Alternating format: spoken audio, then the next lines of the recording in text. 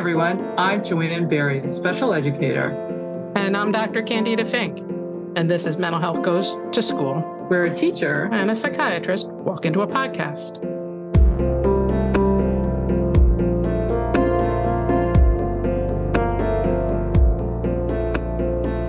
You hear a lot about teen mental health and how students struggle at school. But accurate and useful information is hard to find. Over the years, Candida and I have had many conversations and learned from each other's experiences. We realized that we need more people in such a critical conversation. Join us as we talk to and learn from educators, mental health professionals, and parents with a wide range of experiences and expertise.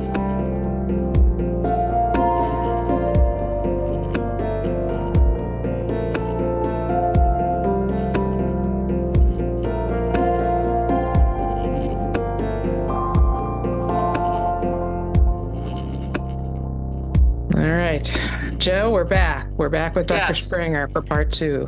Right. So, yes, just in case you're joining us for the first time, this is Mental Health Goes to School. I'm Joanne Berry, special educator. And I'm Dr. Candida Fink, a child and adolescent psychiatrist. And joining us today is Dr. Jacqui Springer, Assistant Dean for Student Support and Advocacy Services at the University of Rhode Island. Welcome back. Thank you. Good morning again, everybody. Thanks for being here. I'm just thinking your business card must have like a really long... Yeah, it's a thing. I use different ones. So honestly, I'm really excited that one of the helpful things about like moving to digital business cards is you can have more lines and it doesn't look pretentious because I'm like, well, yes, like I'm this and I'm this. And like, really, I just have like different pockets of myself. So yeah, no, it's true. The whole move to digital business cards. I was just looking at making one for myself and it's like, well, this is fun. This is so much easier. And then when you change things, a phone number, a fax number, a piece of your business, whatever, it's your last name. Exactly. All of these things. Yeah. Exactly. Right. Absolutely. Okay. So here we are with our second part of our interview with Jacqui. And what we wanted to talk about in this part was kind of transitioning from high school to college is, first of all, on its own, a very big thing.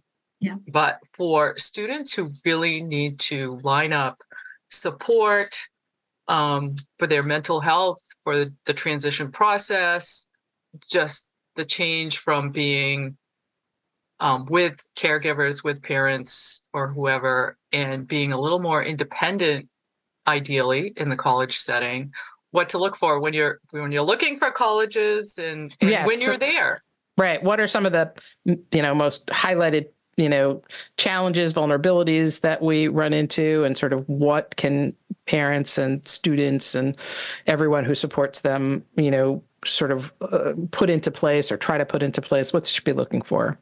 Yeah, so such an important question for me, given that this is how I spend my day almost every day.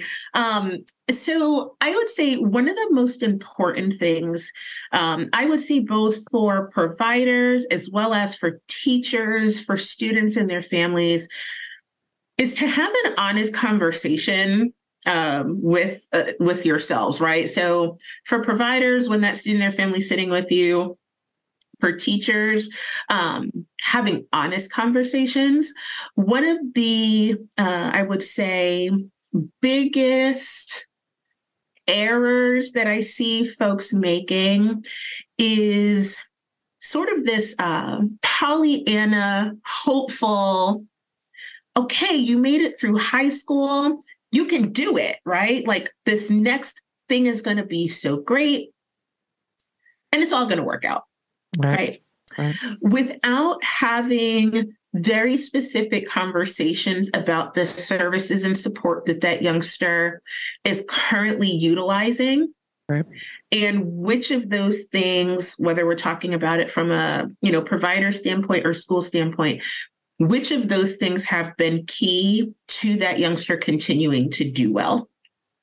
So the reason why I call it an error is because what I am very used to seeing as a school psychologist who worked predominantly in high schools is this misperception, this misunderstanding that a lot of these 504 and IEP level supports that a student has are things that they needed when they were younger that just continue to linger because the school didn't want to rock their plan, didn't really want to change their plan.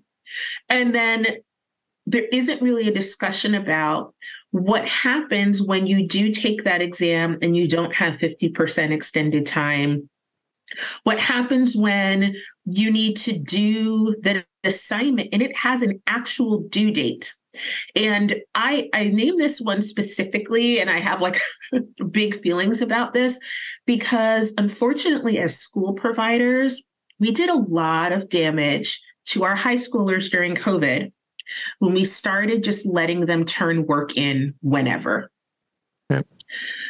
Because what we're seeing, particularly in these last 2 years, and are going to see probably for the next 3 or 4, is youngsters, those without mental health challenges, they are shocked, horrified, insert whatever word you want to, about the fact that they have a due date for anything.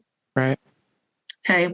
So really taking a look at what accommodations are in place that student's absolutely going to need moving forward. Yep. I'd say outside of this school setting, I think psychiatrists, psychologists, social workers that are working with these youngsters have to be clear with their clients about what things might they need outside of the classroom setting that exists as part of the college realm. So, if your student, if your patient is thinking about attending a 4-year school, right, things to be looking for are there live-on requirements for that institution? Right. Do they have to live on campus? Right. Do you think that they are able to successfully live with someone else? Because it is very unlikely that a first year and sometimes a second year student is very unlikely that they're going to get a single room. Right. Okay. If you think that this person's going to struggle with elements of campus living and campus functioning, those are things that need to be written down and discussed with that youngster and their family while they're looking at schools, not when they've already accepted. Right. So, because those are things that the families need to be asking when they're coming to campus interest sessions. Okay. Yeah. So this is before we even talk about like what questions do they need to ask school providers. It's just basically understanding the landscape. And is this youngster in a position where they can independently function in these spaces? So that would be the first thing. The second thing, would be I'd capture this under service provision on campus. So what services that are offered at like a campus health services? Do they have, what does their psychiatry team or psychiatric staff look like? Okay. Is that something where the youth is able to have their full treatment done on campus, or does that health services sort of work as a bridge to home provision, meaning they can fill medication, they might be able to follow up with a student, but perhaps they're not, there's a limit or bound to the level of psychiatric care that can be provided in that space. Okay. What is the model of counseling that's used on that campus? For example, my university does not have strict session limits, but they are very clear that they operate on a, short-term or brief-term sort of counseling model. In other words, we have lots of families, lots of students who are coming to us saying, how do I transfer, my counseling services to college? Right. Okay. And depending on the setting, most college counseling centers are not set up to be long-term care providers in that sense. So asking some of those important questions. Most students who've had a 504 or IEP in the K-12 realm should be talking with the disability provider on that campus. Sometimes it's called disability services. Sometimes it's called access services and supports. Those offices tend to be located either in an office like a dean of students office. Sometimes they're located in academic affairs. And I say in the last 5 to 7 years, we've seen some of those departments start to move into units that are called like, they're the diversity, equity areas. Oh, interesting. Huh. Yeah. Social justice spaces, right? So finding where that office is and having a conversation about how accommodations are provided at that school. Those are the things that are really important as these students are starting to look at schools. And notice that I list them in a specific order, because I would say after they've done that, they should then be talking with the school team about, okay, or their providers, what documentation am I going to need that I don't currently have in order for me to receive these services at school? Okay. Yeah. The number one problem, and I have said this probably for the last 8 years, and it has not changed, is when high schools, the last time that they have assessed a student might have been 8th grade. Right. I see that happen a lot.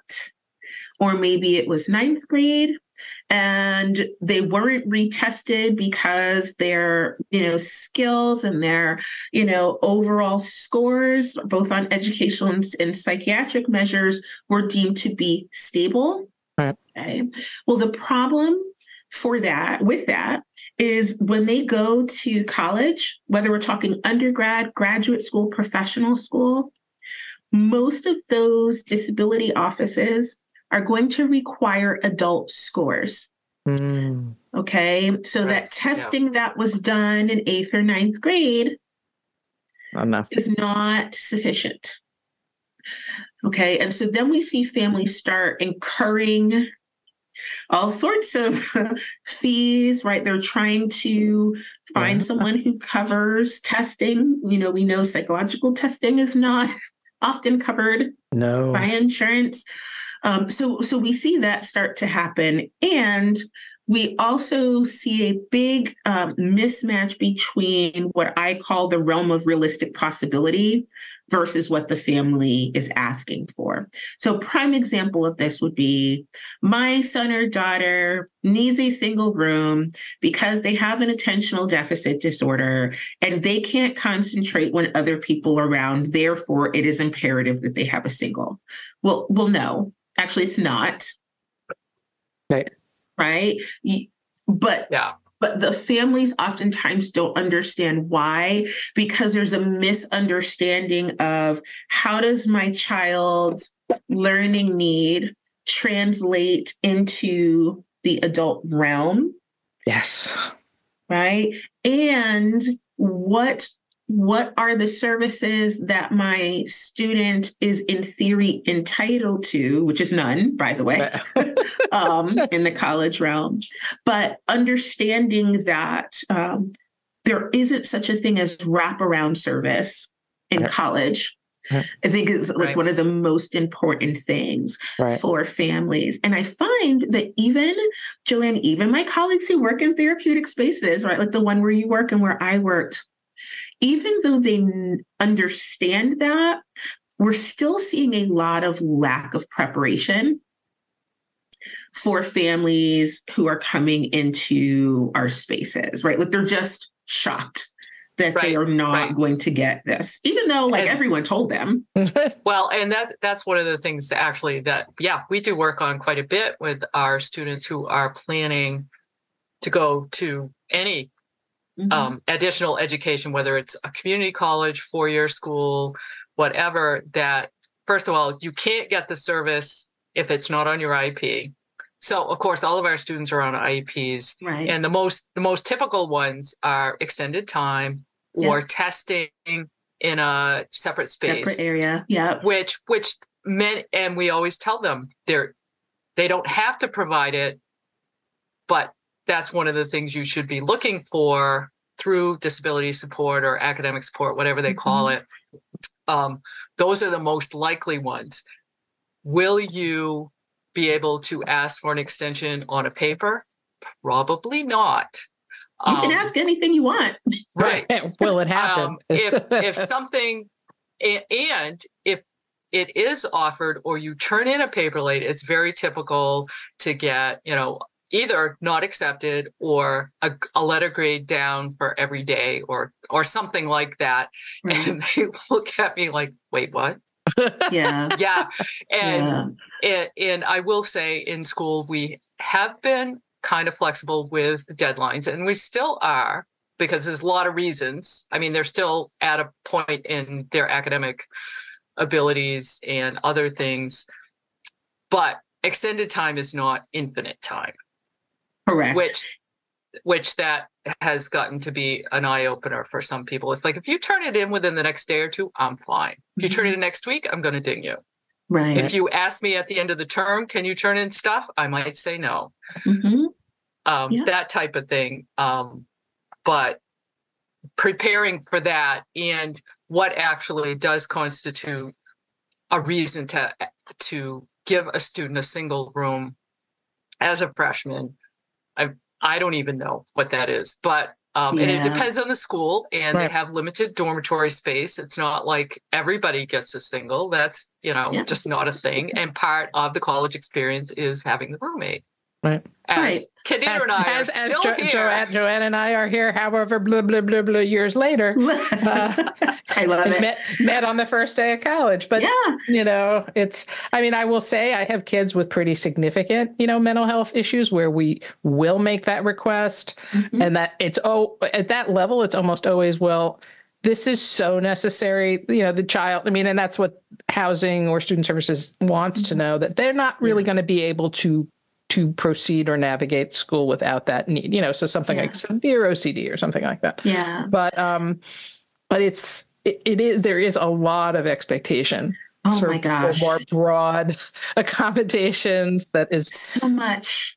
But you must see it. I'm chuckling. I'm chuckling because, funny enough, so the director of disability access and inclusion at URI is also a school psychologist, and we came through the same program. And so we were actually at dinner last night. We called the last 2 weeks and the first 2 weeks of the semester, we just titled them The Audacity, and we said we were actually going to have a shirt made. Because it's like these overarching asks for things that are just not in the realm of reason at all. Like, I haven't turned in my assignment since the middle of October because life got too hard. And now that it's December 13th, I am mad because my professor won't let me turn things in. Well, my friend, it's a 15-week semester. So what you're saying is, like, on week 7, you just sort of checked out and you're mad that on the last day of classes that they're not taking your work. Like, no one is going to help you through that. And so we spend a lot of time talking about whether someone is otherwise qualified. Okay. To be in the campus space. And what I would say has sort of shifted in our conversation since COVID is we were typically talking about otherwise qualified from an academic standpoint, like a academic skills perspective. But we've been having that conversation more frequently now as it relates to mental stamina and almost grit. And I don't generally like to use those terms, but they are the correct ones for what we're sort of talking about here. So for the student who has such significant psychiatric needs that they do really need to live in their own space, we will acknowledge that all day. But however, we then talk about community impact. And what we are seeing more of, and it's very concerning to me, is we have more students who are needing to sort of exit the college learning space, because they cannot self-regulate enough to not impact the community of people that they are living or learning with. That's big. So I've gone to battle with quite a few other psychologists and some psychiatrists lately, because there's this conversation about, are we setting a student up for failure when we say they need X, right, in order to navigate their academic environment? But although they're navigating their academic environment, they are being very disruptive in and being disrupted by everything outside of their classroom space, which is now feeding into negative academic performance. Right.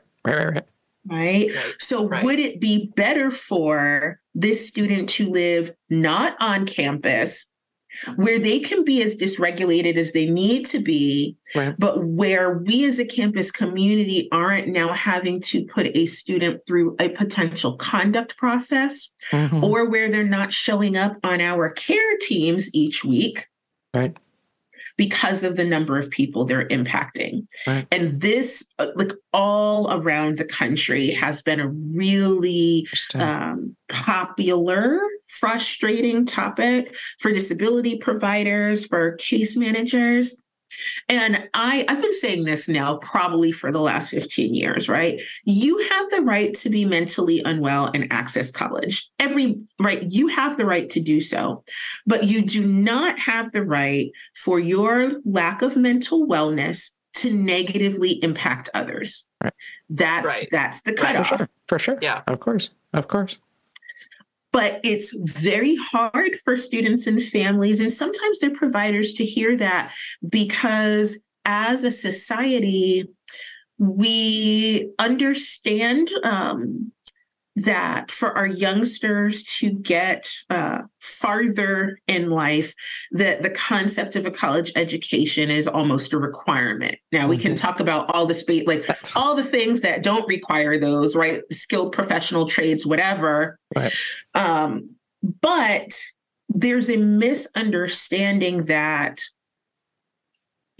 just because someone has the right to additional education, or we think they need it to be successful, does not mean that everyone was set up for the 4-year or sometimes even the 2-year college experience. For sure. And as an educator, right, that is hard for me to say out loud, but I find myself saying it about once a week. Yeah.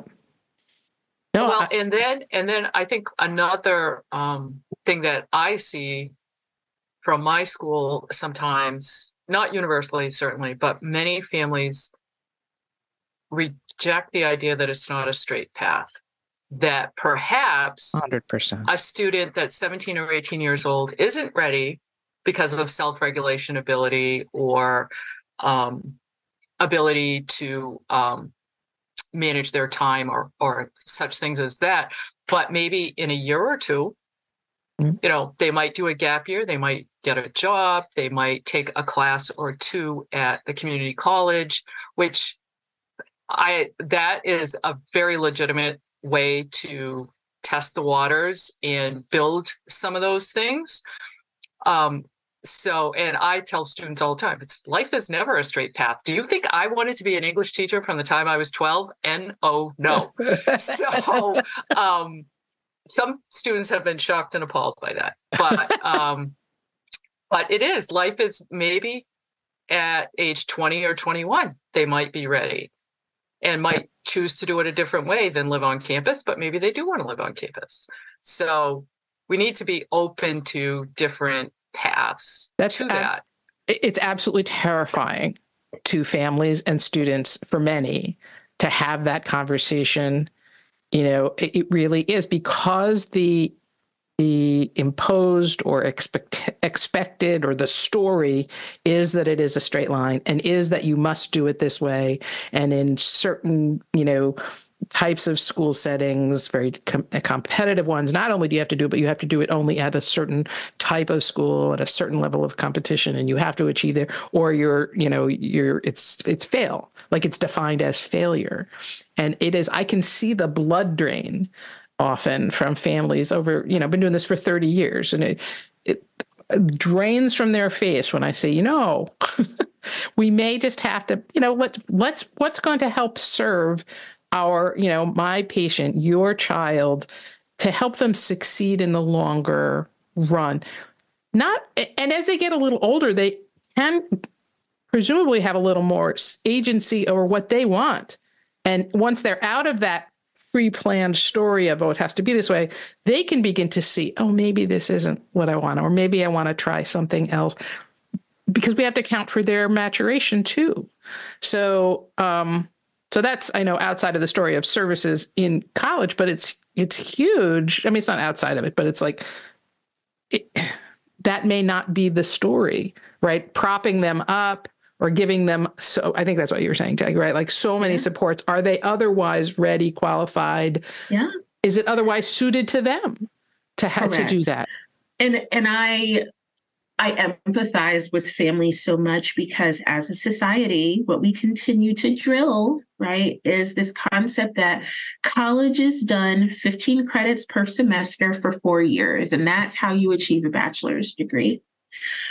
In my office, and actually in our Dean of Students office, which is a number of units, we have pushed back really hard, actually, against our admissions units. And it has nothing to do with our school, specifically. But when you are pushing a narrative that 15 and 4 is how you get this done, but we're also saying we want to continue to bring in a more diverse set of students who don't fit the old school model of traditional college student. Those two things are incompatible, right? So right. The narrative, 100%. right? So I spend a lot of time with brand new students sitting down and saying, here are the variety of ways that you can complete 30 credits in a year. Okay. So let's stop talking about a school year as 2 semesters, because it actually isn't. Right. That's For us, right? There's a fall, there's a January term, there's a spring, and there's 2, in theory, 3 summer sessions. Summer session 3 just means that it's the combo of 1 and 2. So we take a look at, all right, well, what would it look like if you took 9 credits in the fall? And you took a January class. Right. And then you took your 9 credits in the spring, and maybe you took 6 or 8 credits during the summer. Right. Does that still get you the same number of credits in that year? Maybe, right? Almost. Right. And so again, it goes back to your original question of what are the things that families need to look out for? Right. Because one of the things that I'm never shy talking to families about is money. Right. You have to. Right. Because if you have a child or young adult who has some specific learning needs, the reality is the cost of their college education is likely going to be more expensive than it would be for the youngster who is not going through some of these challenges, either because they're going to end up hiring additional tutoring support, but more likely for one of these 2 reasons, because the student's going to need to take a little bit longer. Right. Okay. Or, and this is what I try to help families avoid at all costs, because inevitably the family wants their youngster to be typically progressing, whatever that means, so badly that they ignore what everyone has said, and they send them off and say, okay, even though things were terrible as of July, things are going to be great from September to December. And we see families dropping 20, 30, 45 grand. And the student fumbles and they struggle, and they fumble and they struggle.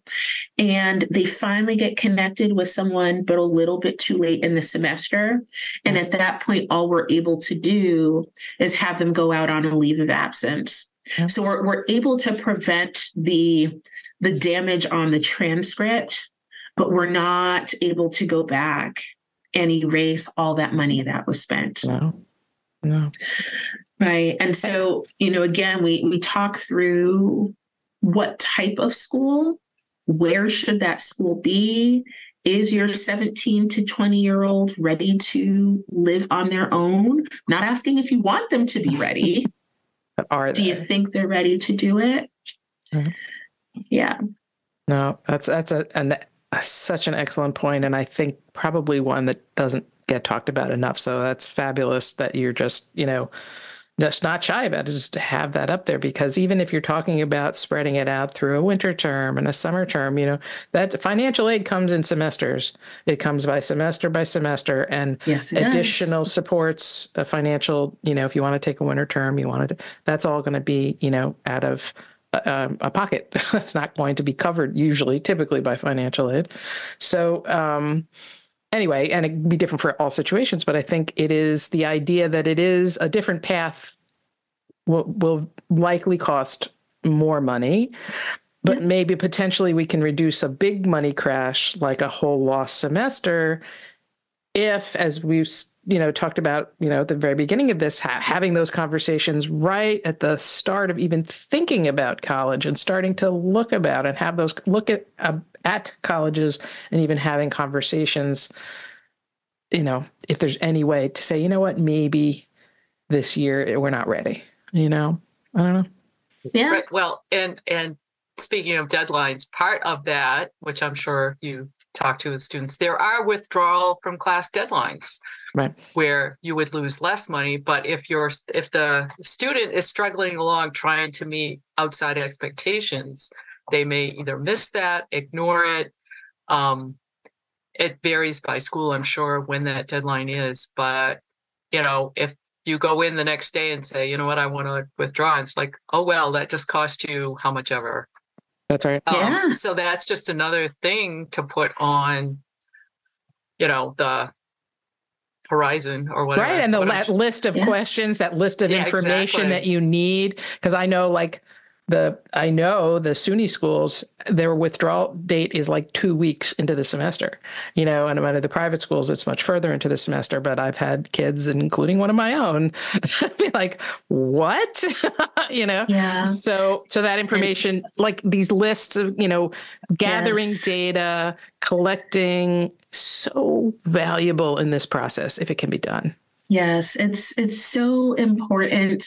And one thing we haven't mentioned, but I think is important for listeners to think about, is tuition insurance is something that exists. Yep. Most families do not know that it exists. Right. But I think like most other insurance products, people say, I don't need that. Right. Yeah. Right. And they say it even when they're like crossing their fingers and their toes and squinting, like when they send off their youngster, they're like, "Ooh, we don't know how this is going to go." Right. One of the things I say is, okay, you don't have to listen to any of the things that we've talked about. However, if you do decide to move forward, I'd strongly encourage your family to consider this piece. Yep. Particularly when you're sending your child out of state or to a private school. Yeah, exactly. Yeah. Yeah. No, I've had that. I have come to have that conversation regularly as well, because I think it's just a very practical thing. But it can help everyone feel take a little less of that out of the conversation if you can, sort of at least recoup some of those costs, Yeah. And it's so complicated because I think, as tends to be the case with most things, people who have perhaps the most educational and financial privilege coming into the process are actually allowed to struggle longer. So let me explain what I mean by that. So if we take a look at how school is funded in general, let's just use a state school or really any school. For students who are utilizing federal financial aid, separate from the cutoff that the university actually has for their withdrawal, there are other deadlines for federal aid. Oh, interesting. Such that, so like one example, and this is standard across the country, if a student who's using federal aid drops out of their classes before the 60% point of the semester, the federal government actually has the right to take that aid back. So let me give an example of what that means. Let's say the semester cost, let's say the tuition is $15,000 for the semester. The student misses their university withdrawal deadline where they're going to get any money back. And then they drop out like third week of October. Well, they've not reached the 60% point of the semester from the federal perspective. So now the student has dropped out. They owe money to the institution, and the student loans that they took out that covered part of that semester are actually going to get snatched back. So the family ends up owing more direct cash because the student didn't meet the government requirement of aid, right? So that's for the family who needs their aid. Okay. For families that are self-paying, okay, it's a little bit different because again, yeah, you missed the deadline and yeah, that really hurts. But the student does not have financial aid implications such that their aid got taken back. They also don't have this concept of, did I complete enough of my attempted credits to be eligible for aid in the future? Right. Okay. And that is something that many students who are struggling with their mental health, it's a conversation I find myself having multiple times per week. Right. So family, and I think it's important for high school educators to know that, for providers to know it as well. Just because a school saves a student's transcript, so they might get a grade of like no work or no recorded grade or incomplete. When those grades are not earned letter grades, it actually still affects their eligibility for federal financial aid. You have to complete 67% of the credits that you attempt. Oh, wow. I had no idea. So again, if you're a family that's in a position that's able to self-pay, you don't really care about that. I mean, like you do, but it's not something that applies to you. So if your student has a false start, they can false start each time. It's costing you money, but there aren't other stopgaps in place that are like detrimental to that student. So when we look at the layer of poverty or students and families that are squarely middle class, but are trying to sort of climb to that next level, and the student is unwell, there's all these extra layers that have to be considered when we talk about, I want to try a little bit longer. They don't understand how much is at stake when they do that. And so that's why working, with someone like a case management department, like my office, we sit with the family or with a student and say, okay, here's the list of things no one's going to talk to you about because they don't know they need to talk to you about this. Right. You're not going to ask this at a welcome day because no one wants to talk to you about, what happens if things go wrong at week 7. They want to talk to you about, they're like, here's how, they're like, hey, you've been accepted. Here's all the information about what this costs. But hey, go say hello to, school mascot. These are things that I think in our lines of work, they're important things to know and understand. Yes.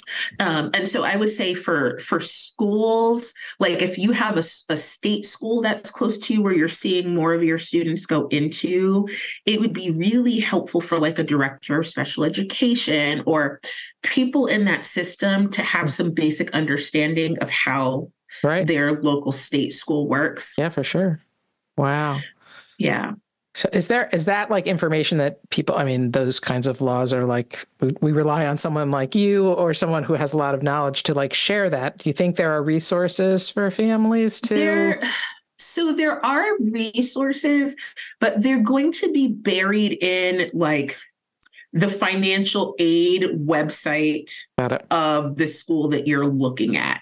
And it's going to be stated clearly. It's going to say, your financial aid, right? If you withdraw from this semester before November 4th, right, okay, your federal aid is going to be taken back. It's going to say that, right, but who's reading that? right, Right? Who is looking at that? right, right, Right. And so then you have to hope like the student, their family, the degree granting college who's trying to help the student, the wow, registrar's office and the financial aid office are all looking at these different dates. right, And it's not singularly any of their responsibilities. right, And so this is where you see, right, the really unfortunate stories of a student who really tried for 2 years. They're 80 grand in debt. right. They've got like 15 credits. Their family spent their life savings, and they've not gotten any farther, right? And so these are the sorts of things where I think our conversations Right. in junior year, senior year, when the student first gets there to college, are really important. Right. So, I mean, that's, what a Right. level of really critical information that is not, on the front door. And as you say,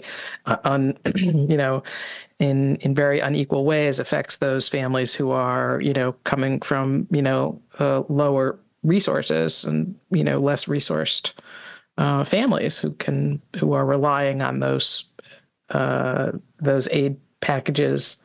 And if their child is struggling, it's a whole nother level of difficulty. So, yeah, it's a whole different version of hard is how we talk about it in our office. Right, Yes. right. Which I think just re-emphasizes that perhaps going slower or less directly in the long run, not only for the students, because I would say as an educator, certainly we want our students to succeed, despite the fact that they think we hate them. We want them to succeed. We do like hanging out with them. And we would much rather see somebody take a zigzag path or a slower path. And then when you add in the financial implications to that, it's like, really consider this. Wouldn't you rather be successful with a half load? Right. And move forward at that pace than gather up all this debt that potentially could. Yeah, for sure. Because, it's better to succeed 2 courses at a time than to fail 4 courses at a time. Exactly. Yeah. Yeah. And so, the last thing I'll say about the financial piece that I do think will help some of the families and students that we work with, the federal, the FAFSA is changing. It's already changed, but the new FAFSA is being released on December 31st. Okay. And so there are some, key changes that can help those students and families who are reliant on some version of aid for them to be able to navigate the college experience. One of those changes is that students will be eligible if they are Pell Grant eligible, right? If their family resources such that they qualify for federal Pell, they'll be able to access that at a lower number of credits than they've typically been able to do so. And so up until now, you had to have more than 6 credits. Okay, to utilize your Pell funding. And one of the key legislative changes within the new FAFSA process is that students can access year-round Pell at that 6 credit mark. That's actually really good news. I mean, we like to recognize something that's positive. I mean, that's a big change. Yes, it's a big change, and I think can make the world of difference for the students we're talking about. Yes. Okay, you want to go slower? You can take those 6 credits in the summer. Right. And if Pell is part of what your funding is, it will cover the tuition, right? So just things to be aware of as we're helping these families navigate. What does college completion potentially look like for your youngster? And that idea that we've come back to over and over, that it doesn't look the same that we can't expect it to look the same for every youngster, for every student, No. and especially in, the people the kids and families we're talking about where there are mental health struggles, to really be embracing the idea of figuring out your own, your path, the student's path Right. that is going to work what for them. makes sense for you. And just because you did a slower pace for 1 year doesn't mean that that's right. going to be the rest of you might be able to take more classes, or maybe not. Maybe that's the perfect amount for you, or maybe you could take one more or a full load, but being willing to take those steps on your own terms is really important. Big deal. Absolutely. Well, I think we've kept you for very long, for 2 full recordings, and we really so appreciate your time and your knowledge and what you've shared with us and our listeners. Thank you so much. You're welcome. Yes, thank you. You are welcome. Any last thoughts or anything we should know in terms of, we'll put any resources, that we talked about in the show notes. Definitely the birch thing. That sounded great. Right. I think that was from part 1. That was the last episode. Well, but that's okay. There we go. It's still great. Good. No, with regard to this, I would just say as much information as schools and providers can gather about their local institutions to sort of help your youth navigate what's around. I think the more knowledge you have and you feel confident in that information will just be able to help the families that you're working with more. And what I know for a fact is if you approach your local schools, they would be happy to have that conversation so that they're not having to correct misinformation or having to sit with students who have come unprepared because people just didn't have the information for them beforehand. Right. That's a great idea. Very specific thing you can do. Yeah. Yes. Yep. Yeah. Absolutely. All right. Well, thank you again. Thank you. Yes. We will really look forward to getting this out to our listeners and hearing their responses. So thank you. Thank you so much, Jacqui. Thank you. Take care. You have a great rest of your weekend.